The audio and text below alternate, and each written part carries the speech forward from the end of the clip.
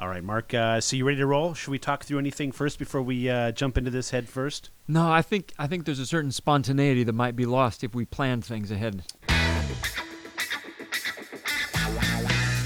Hi, this is Jason and Mark with Interman Radio. A free service to thinkers everywhere, demystifying the Bible by asking the questions your neighborhood pastor is afraid to answer. Oh, right. Okay. Hey, you had a read for us this week that you wanted us to do. Is it a new sponsor? What do we have? It is a new sponsor. In fact, this year, because of coronavirus, folks have until July to file their taxes. Yeah, everyone's looking for a few ways to save a few dollars. I said is the right one to use it? That is correct. Yeah. Good. Yeah, everyone is looking for ways to save a few dollars, Mark. But did you know you might be paying too much in tithe as well? Wait. Too much in tithes? 10% is 10%, right? Well, sure. A tithe is 10%, but of what? Oh, you mean like net income versus gross income, like net versus, right? Yeah, that's disgusting. I'm talking about TurboTithe, the new app that makes calculating your tithe easier than filing your taxes. But God says to bring the whole tithe into the storehouse, Mark. Right. The whole tithe, the whole enchilada. TurboTithe helps you figure out how much tithe you really owe by accounting for deductions, expenses, and exemptions like mileage traveled to and from church services, costs for fellowship meals, even a portion of your housing expense if you use your home office for Bible study or prayer time. Many of our users actually find that their local congregations owe them. You've piqued my interest. Going off script a little bit here, Mark. This is highly interesting here. Isn't it? Yeah, this is. But doesn't God love a cheerful giver, though? I mean, I feel a little bit guilty using it, even though it is somewhat appealing. Yes, he does. And that's why TurboTithe includes the new Count Your Blessings feature, which reallocates the money you saved in tithing to your savings goals. You watch your monthly progress toward that new RV or family vacation while being sure to pay tithes of all that you get. Awesome. Wait a minute. Doesn't a family vacation with tithe money kind of send the wrong message, don't you think? No, not at all. In fact, even kids can learn the value of a tithe. And when you create a Loins of Abraham account in their name, that money gains interest until adulthood, ultimately reducing their tithe burden. Mark, as awesome as this sounds, something just doesn't seem right. Oh, sure it does. TurboTithe, 10% made easy. How much did they pay for this spot anyway? 10%. Wow. Well, hey, that was great having a new sponsor. That seems like a highly lucrative sponsor. I don't imagine that they will be out of business anytime soon. Mark. I doubt it. Probably. We stole them away from Babylon B. Hey, we're marching through a series of legit questions or even objections to God in the Bible, and we've had a few of them so far. And recapping some of those, this is where you jump in and you start reading some of those off. Well, let's see. We talked about pain and suffering. Yep. How it builds character. We talked about how that was that episode. That was that entire episode in a nutshell. You don't even need to listen to it now, right? Well, it'll save you time. How can there be evil and God at the same time? We talked about that one. Yep. Who made evil? Yep. Or if God made evil, why would He allow it? We talked about. Can somebody who's a thinking, rational, scientifically minded person or one who believes they are? Right. That was our case for God that wasn't boring, if I'm remembering right. Yeah, they all run together. Do they all kind of? Yeah. Okay. Right. Okay. Yeah. Can they believe in God? So we talked about that. We talked about we talked about what kind of filters are there to the information that we're getting, and when we talk about these questions, are we really getting the full picture? That was episode 59. Yeah, and then episode 60 and 61, we asked some of the tough questions of what about genocide and other crimes against humanity in the Bible? Wouldn't, by God's own standards, wouldn't the Bible be immoral based on that? So we discussed that stuff. This week, we're putting our brains on hold a little bit, Mark, because Great. the last 5 episodes have really been a little bit taxing, and we really want to just we're going to cruise through this one with minimal mental effort. Okay, As opposed to how we normally do. right? Yeah. No, we're going to talk about the reliability of the Bible. Not about the reliability, but the minimal brain on hold. Can a collection of letters, history essays, poetry, and prophecy, all this stuff written at various times over, say, a 1,300-year span by how many authors, okay, be accurate? 40-something, yeah. Yeah. There's a lot of legitimate questions when it comes to the Bible's origins and whether or not it can be trusted. And we're going to tackle some that are the most common. Yeah, what we want to do is kind of look over some of those more popular objections that are raised often in contrast to the Bible's reliability. So things that come up on a pretty regular basis are, well, the Bible contradicts itself. Yep. Or it contains errors. Yep. Or it mentions places and people that never existed. Things like, fairy tales and fables. Mm-hmm. Or how we got the Bible. Maybe that process wasn't reliable. I mean, we're sitting here with a modern English translation. Mm-hmm. That's a long way from ancient Greek and Hebrew. So what did they include? What did they exclude? And how do we know we have what we should have? Yeah, so let's dive right into contradictions. So one of the most glaring contradictions seems to be, or that's brought up, is the sign above the cross. So people read the account of Jesus on the cross, they look at the sign that's above the cross, and they read John's account, Luke's account, Matthew's account, Mark's account, and they all say something different. Yeah, not one of them perfectly agrees with any other. Right, but that's because actually Mark was written first, and the other ones all copied from it, but then they added to it later on. Oh, is that right? Yeah. Is that how it worked? Yeah. We'll get into that later. Okay. Yeah. Yeah, in Mark's gospel, the sign on the cross reads simply, "The King of the Jews." In Matthew's gospel, Matthew says, "This is Jesus, the King of the Jews." Mm-hmm. Luke's gospel is close. "This is the King of the Jews." And John's gospel, which is typical for John, John's gospel is different than all of them. Jesus of Nazareth, or Jesus the Nazarene, the King of the Jews, and John's gospel adds that the sign was written in Hebrew, in Latin, and in Greek. Right. So the quick answer to that one, Mark, the easy low-hanging fruit here, is that Mark's gospel is correct because it's the most simple.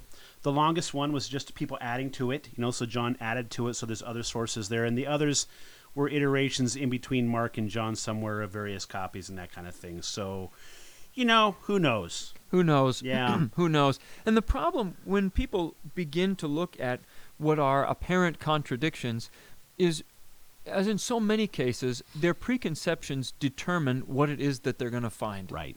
So if we went into it, as you said, since Mark's gospel is one of the earlier, and it certainly is the shortest rendition of the cross message, if we went in looking, okay, well, we might, if we started with that idea, we might say, well, since Mark's was the first or one of them, then the others added to it and, included their own little bit of commentary as to what the sign on the cross said or even what it meant.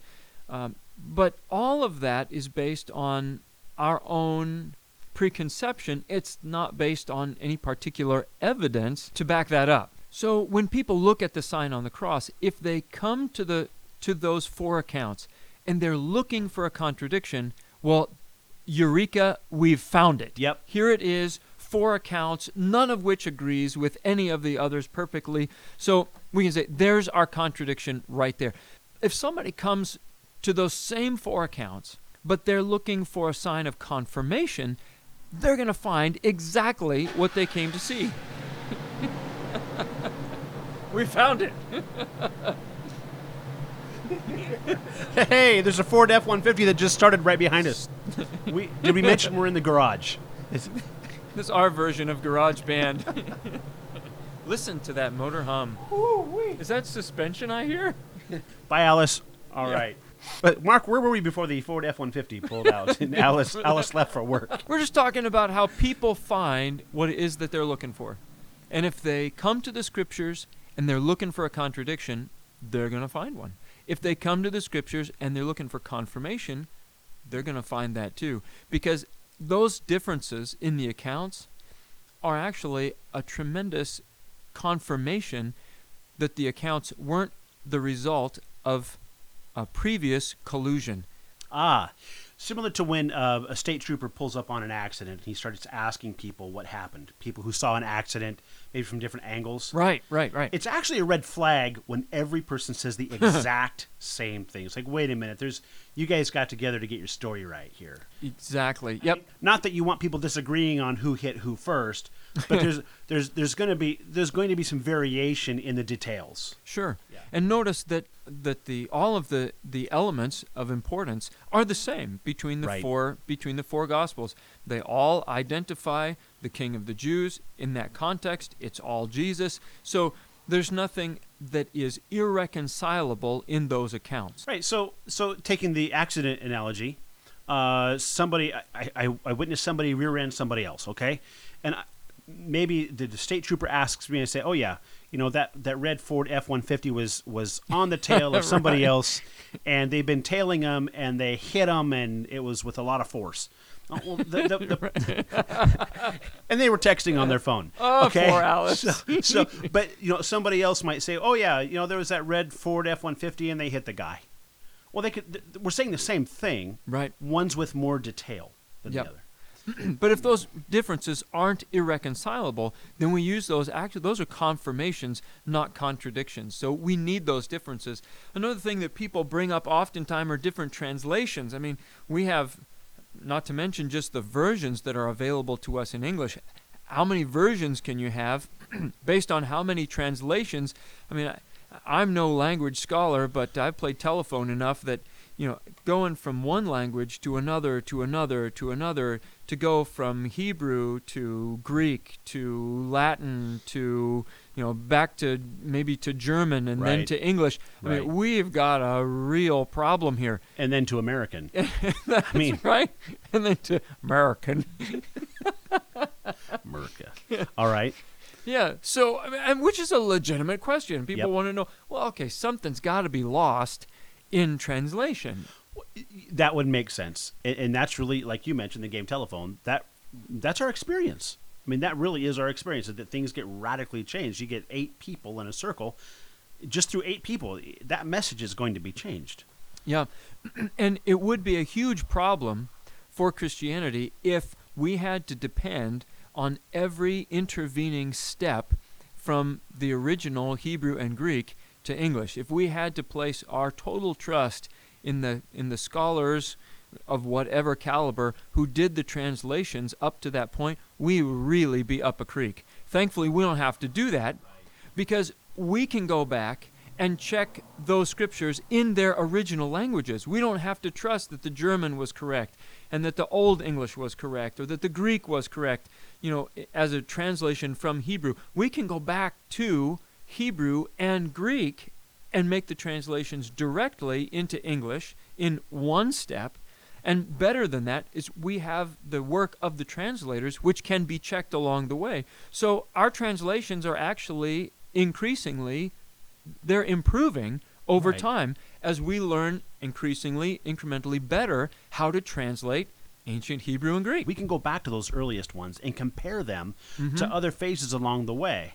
And that's really a powerful tool. It is. There's a really neat project called the Modern Literal Translation Project. It's an open source, word-for-word literal translation, and anybody at all can point out what they think to be an error in translation, and it's reviewed by them, and it's open source. It's out there for everybody, but the idea is that with everyone's cooperation, we continually get a better and a better and a better translation that is increasingly accurate. Increasingly accurate, but no glaring changes from what we were reading 20, 30 years ago, right? Right. Yep, all the messages are the same, even the signs on the cross. All right, so we've looked a little bit at contradictions in general. Obviously, we're only giving an example or two of each one of these things here, but what we're talking about is in principle, these allegations against the scriptures, they can be answered, and we're just giving an example or two of each. But we've talked about contradictions. We've talked about potential errors. Yeah, we've also looked at translation. What about, Mark, the idea that the scriptures were written really from a Jewish centric type position, and it really can't be trusted because one of the hypotheses that's out there is to say, well, especially when it comes to the Torah, that it was really written to help unify the nation of Israel, or some of the prophets, those kind of things. They were really written to help unify the nation of Israel and help them identify themselves, even especially when they were in captivity. So you really can't count on Genesis, Exodus, Leviticus, Numbers, and Deuteronomy for any really good information. It might be somewhat accurate, but that wasn't its goal. Its goal was to rally the troops, so to speak, around a national identity. It would be really difficult, I think, to identify any one group as benefiting regularly from the Scripture's treatment of either prophecy or history. It's not like the priests, for example, always got a pass. I see. When the priest did something wrong, the Scriptures recorded that the priest failed in this regard, and the priestly line, Eli, for example, his sons were punished as priests. Aaron had 2 sons, punished as priests. So it doesn't cut them any slack. It certainly doesn't cut the kings any slack. No, even King David, right? Abraham Murderer. doesn't get a free pass. Nope. Even though the Jews identified themselves as children of Abraham, the Scripture records his shortcomings. It just doesn't give anybody a free ride. Not even Moses. Not even Moses. Yeah. Nobody gets a free ride. It records all those things not from their perspective, but from God's perspective. So there isn't. You'd be hard pressed to find one group that has that, and even if we expanded that out to, like you said, to make it a Jewish centric history, and from their perspective, the Old Testament is filled with prophecies that are not Jewish in their orientation. I mean, right. Even as early as Genesis chapter 12, God speaks to Abraham, and in that promise, which is so central to the Jewish nation, he says, I will bless those who bless you, and the one who curses you I will curse, and in you all the families of the earth shall be blessed. Something that the New Testament brings out as being a reference to the Gentile world. Right. All the families of the earth is not Jewish-centered. It's everybody, and that occurs over and over in the prophets. Isaiah 49, verse 6 is a great example of this. He says, it is too small a thing that you should be my servant to raise up the tribes of Jacob. In this case, God is speaking to the Messiah who is to come 7 centuries before Jesus' arrival. He says, it's too small a thing that you should be my servant to raise up the tribes of Jacob and to restore the preserved ones of Israel. I will also make you a light of the nations, that's literally a light of the Gentiles, so that my salvation may reach to the end of the earth. That is decidedly not Jewish. Right. He's saying the right. Messiah is coming, but it's too small for him just to save the Jews. He's going to be a light to the Gentiles, to the ends of the earth. And the Jews themselves, during Christ's time, when this was explained to them, took great offense to that idea. Jesus was not orthodox in the way that he went about doing things and making the claims that he made about his resurrection. He didn't shy away from even including the Gentile references from the Old Testament, and that really tore him up. Yeah, and so even in the early church, we see that Christians debating over the inclusion of Gentiles into Christianity. So the idea that the Torah in particular, or any of the Old Testament, was really written as a Jewish-centric document that was a rallying cry for Jewish identity. Yes, much of it does entail the history of the Israelites. Yes, much of it does entail the history of Israelite kings, events pertaining to Israel as God's chosen people. That is all true. But like you mentioned, there's so much information in the Old Testament pertaining to the inclusion of the rest of mankind into God's plan. Yeah, so even that Acts 15 passage you're talking about, when the New Testament church is deciding what to do about the Gentiles, the way they solve that, Old Testament That's prophecy. Right. Exactly. Yep. Going back here, what we're really saying is that if someone believes that the scriptures were written with a bias towards a certain group of people, whether maybe it was commissioned by the kings of Israel. Well, Yeah, right. it's not very flattering to the kings. No. Maybe it was commissioned by the priests. Well, it's not very flattering to them No. either. And those would be two groups of people who had the ability to commission the writing of the scriptures. Maybe it was commissioned by Moses himself. Well, you know what? It shows there's a lot of shortfalls of Moses written by Moses, which is really interesting. So I think you can make the claim legitimately that the scriptures really do portray history through God's lens, not the lens of one group of people over another. If I'm going to tell the history of America from an American-centric standpoint, I guess it depends on what angle you're coming from. I mean, today it's real popular to say that everything America has ever done is evil, right? So, Right. But there was a point in time when everything that America ever did was great. Yep. So depending on whatever axe you had to grind, America is the history of America is going to reveal that. In the scriptures, we don't really see any particular angle placed above any other than an overarching plan of God to redeem all of mankind. And that is really the thing that draws the scriptures together. And it's the thing that gives us tremendous confidence that what we have in the scriptures is really the work of a transcendent God. Yeah, this idea that the scriptures, in particular the first 5 books of the Bible, the Pentateuch or the Torah, can be really can be attributed to one group over another was encapsulated in a hypothesis that was real popular in the 20th century. It started falling apart towards the end, and we'll talk about why in a second, but that was called documentary hypothesis. And That sounds impressive. oh, I know. And in fact, you know what? If you say it in with a British accent, you sound smarter. Here, let's try it here. I got this little tool online I just found. Let's type in This here. episode will include some cheeky humor. No, not that one. Let's see. Wait.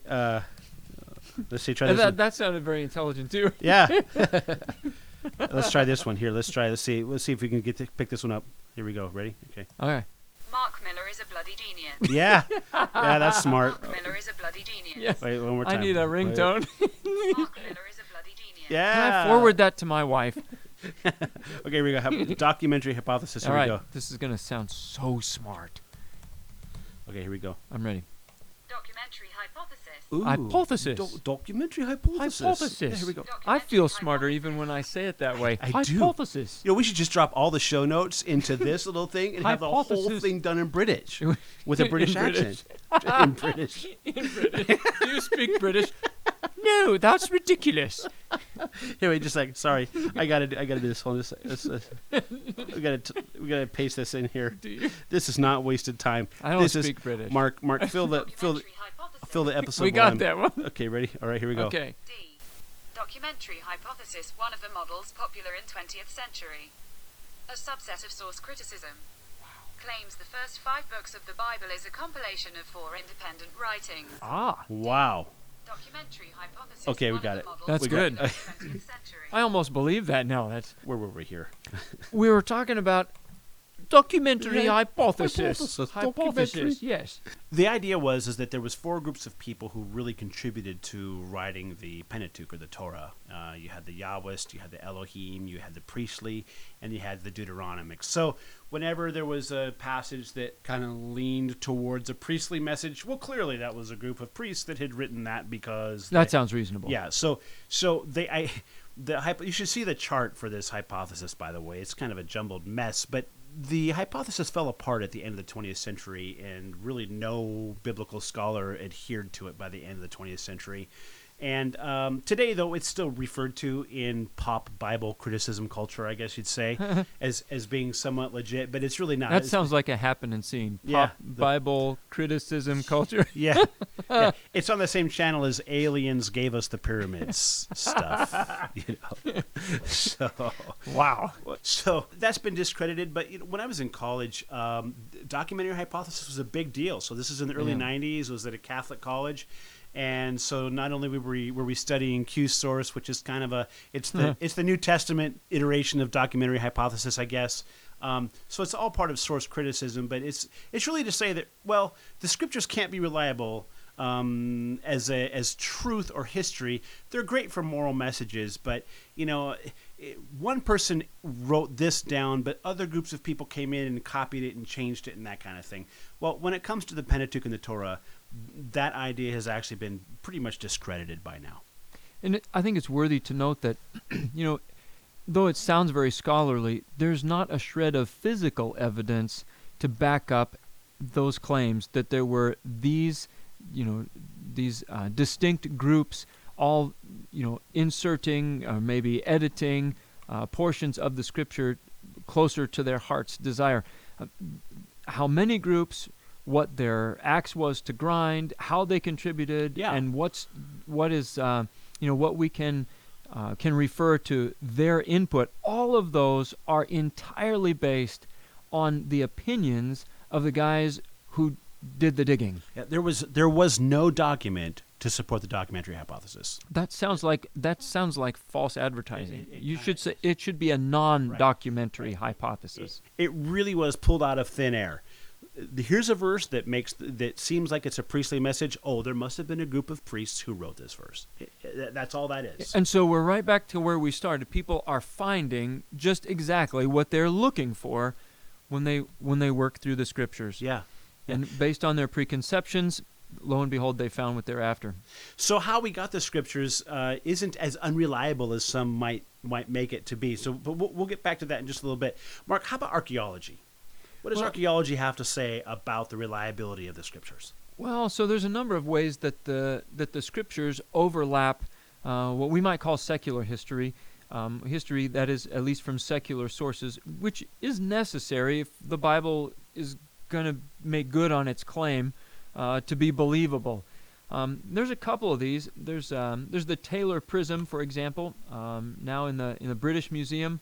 There's another one, the Jerusalem Prism, which naturally where would that one be, Mark? That would be in an Israeli museum. Yeah. Written in 691 BC, and both of those prisms record Sennacherib's attack on Samaria and some other cities in the Israel and Judah region. Stop. What's a prism?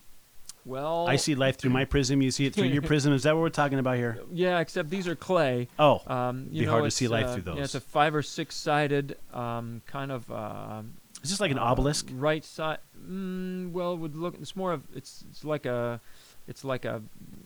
5 or 6 sided cylinder. Okay. Covered in clay and then written in cuneiform. Okay. But the important thing is that those prisms, both of them, describe Sennacherib's attack on Samaria, which is an historical event recorded in the Scriptures, in the book of Isaiah and others. But what makes those so delicious is the fact that in the early 1800s, all of that history had been lost in secular sources. And so, they had misplaced the empire of Ashurbanipal or Sennacherib or Sargon II. And scholars at the time thought that all of the places where the Bible recorded the Assyrian Empire, like the books of Jonah or Nahum or the Book of Kings, were thought to be in error. Okay, so this really is a case where the scholars of the day thought that the places that the Bible mentioned were fairy tales. They did not exist. It was made up. Right. They went from one empire to the other because the Assyrian Empire was rather short, relatively speaking, only lasts about 60, 70 years. All mention of it had been lost until about 1920 or so. And this guy named Claude James Rich spends 4 months around the Tigris River on these mounds. And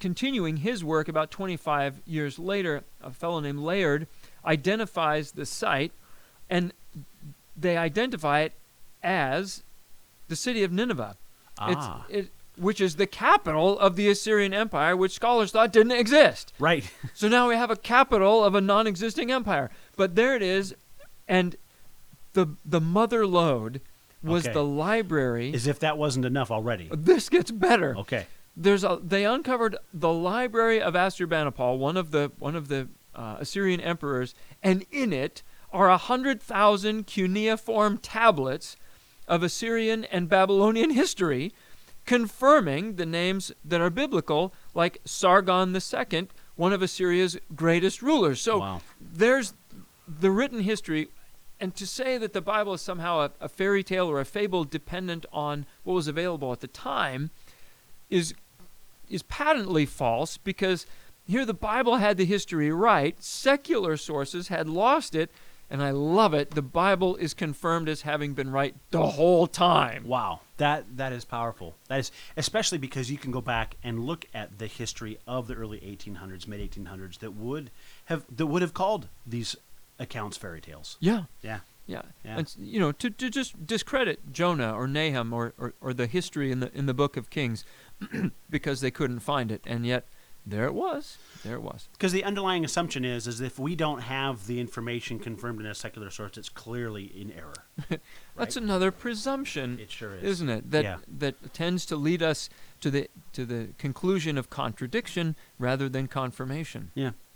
There was another assumption that was real popular until maybe the late 1940s about how Isaiah Isaiah in particular, how those scriptures had been changed over time, and that really those prophecies that would prophesy the Messiah really they might have actually even been written after the Messiah. They might have even been very written, clever. Yeah, so you can prophesy, air quotes, something after it already takes place, and you look like a genius, look right? Very smart. Yeah.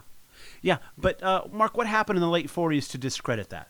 Well, in the late 40s, the Dead Sea Scrolls were discovered, and after analysis, the Dead Sea Scrolls, when compared with what we have of the Hebrew Old Testament, in particularly the book of Isaiah, Gleason Archer, professor of biblical languages at Fuller Theological Seminary in Pasadena, California, said that the Dead Sea Scrolls, compared with our present-day book of Isaiah, proved to be word-for-word identical with our standard Hebrew Bible in more than 95% of the text.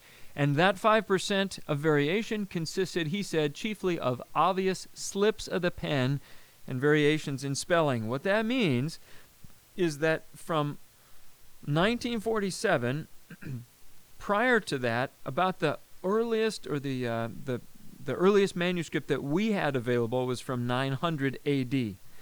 The Dead Sea Scrolls are from 125 B.C. So there's a gap there, if you noticed, of about 1,000 years that where there was room for scholars to say, well, how can you presume that there's been no alteration, no variation, no loss in the Scriptures from the times that they were written, or for instance, in the time of Jesus' day, up to 900 A.D. There's a 1,000-year gap there. Right. Well, the Dead Sea Scrolls prove, for instance, that the book of Isaiah had been unchanged for 2,000 years. They know that based on the examination of the pottery in which the scrolls were stored, that these were placed in the caves around Qumran around 125 roughly BC. That's 125 years before Jesus shows up, 125 years before he fulfills any of the prophecies written in Isaiah that describe him in detail.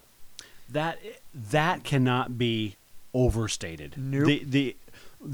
Because we're looking backwards at scriptures through the lens, really, of the Dead Sea Scrolls in a way, because all the things the Dead Sea Scrolls confirmed we're the beneficiaries of. But prior to 1947, there was no way to prove that Isaiah in particular and the Old Testament scriptures in general hadn't been modified, hadn't been edited post haste post event, Post fulfillment. Thank you, to make it look prophetic and therefore undermining prophecy. Period.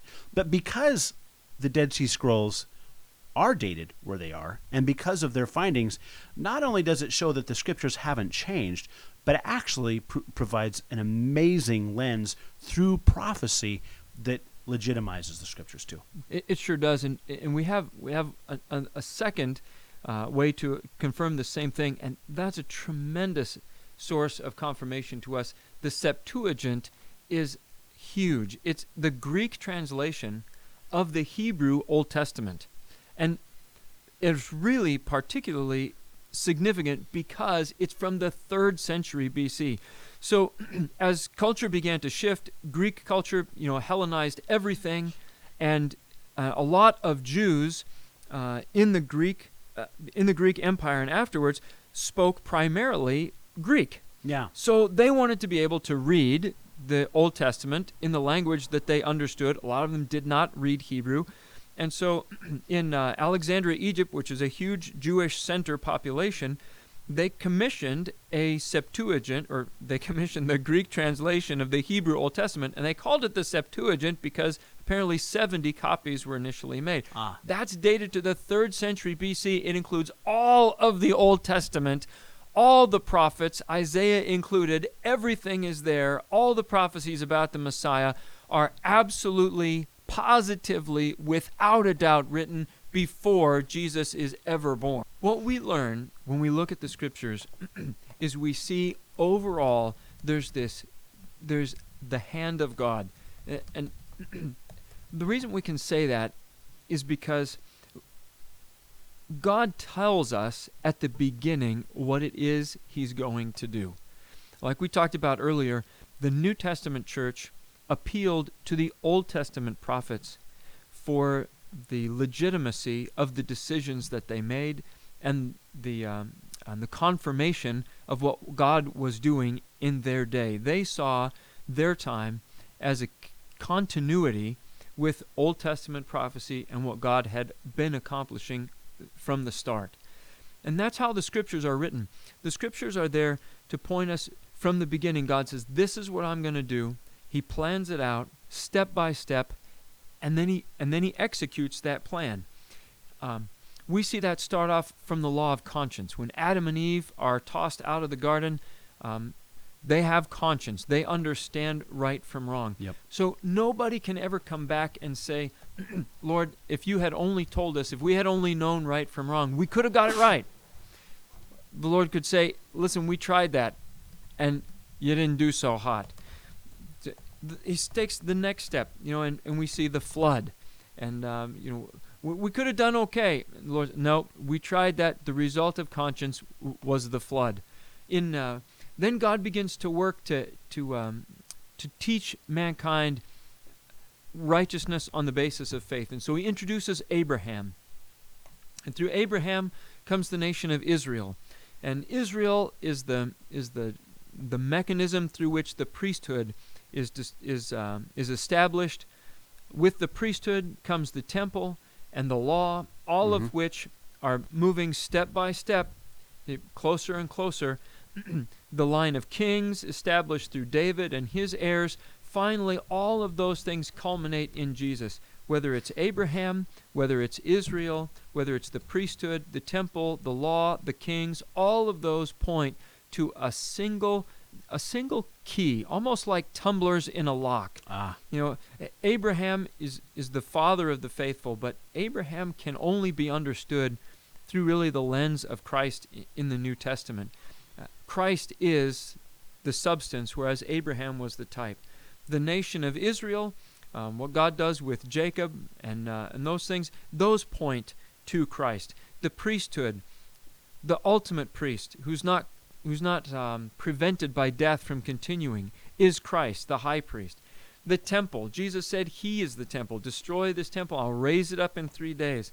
The law, which called for sacrifice and the price for sin, and the shedding of blood, points to Christ. The line of kings given to David, that one of his descendants would sit on the throne forever, points to Christ. And then Jesus comes in that context. Not part of some disjointed history, but a necessary step in the unchanging and unswerving path of God to accomplish his purpose. And through Jesus, the church, so that the manifold wisdom of God might become evident to all. And finally, ending in judgment. From start to finish, Jude says judgment was a part of God's plan from the 7th generation from Adam, and that hasn't changed. One linear history laid out before mankind and accomplished on a scale untouchable by humanity. That plan, that continuity of purpose and transcendence over all history is what proves to us that the Bible cannot be the work of human invention. It is the work absolutely of an overarching planner who executes his purpose upon the pages of human history. And we'll see you next time on Inner Man Radio. Hi, this is Jason and Mark with Inner Man Radio.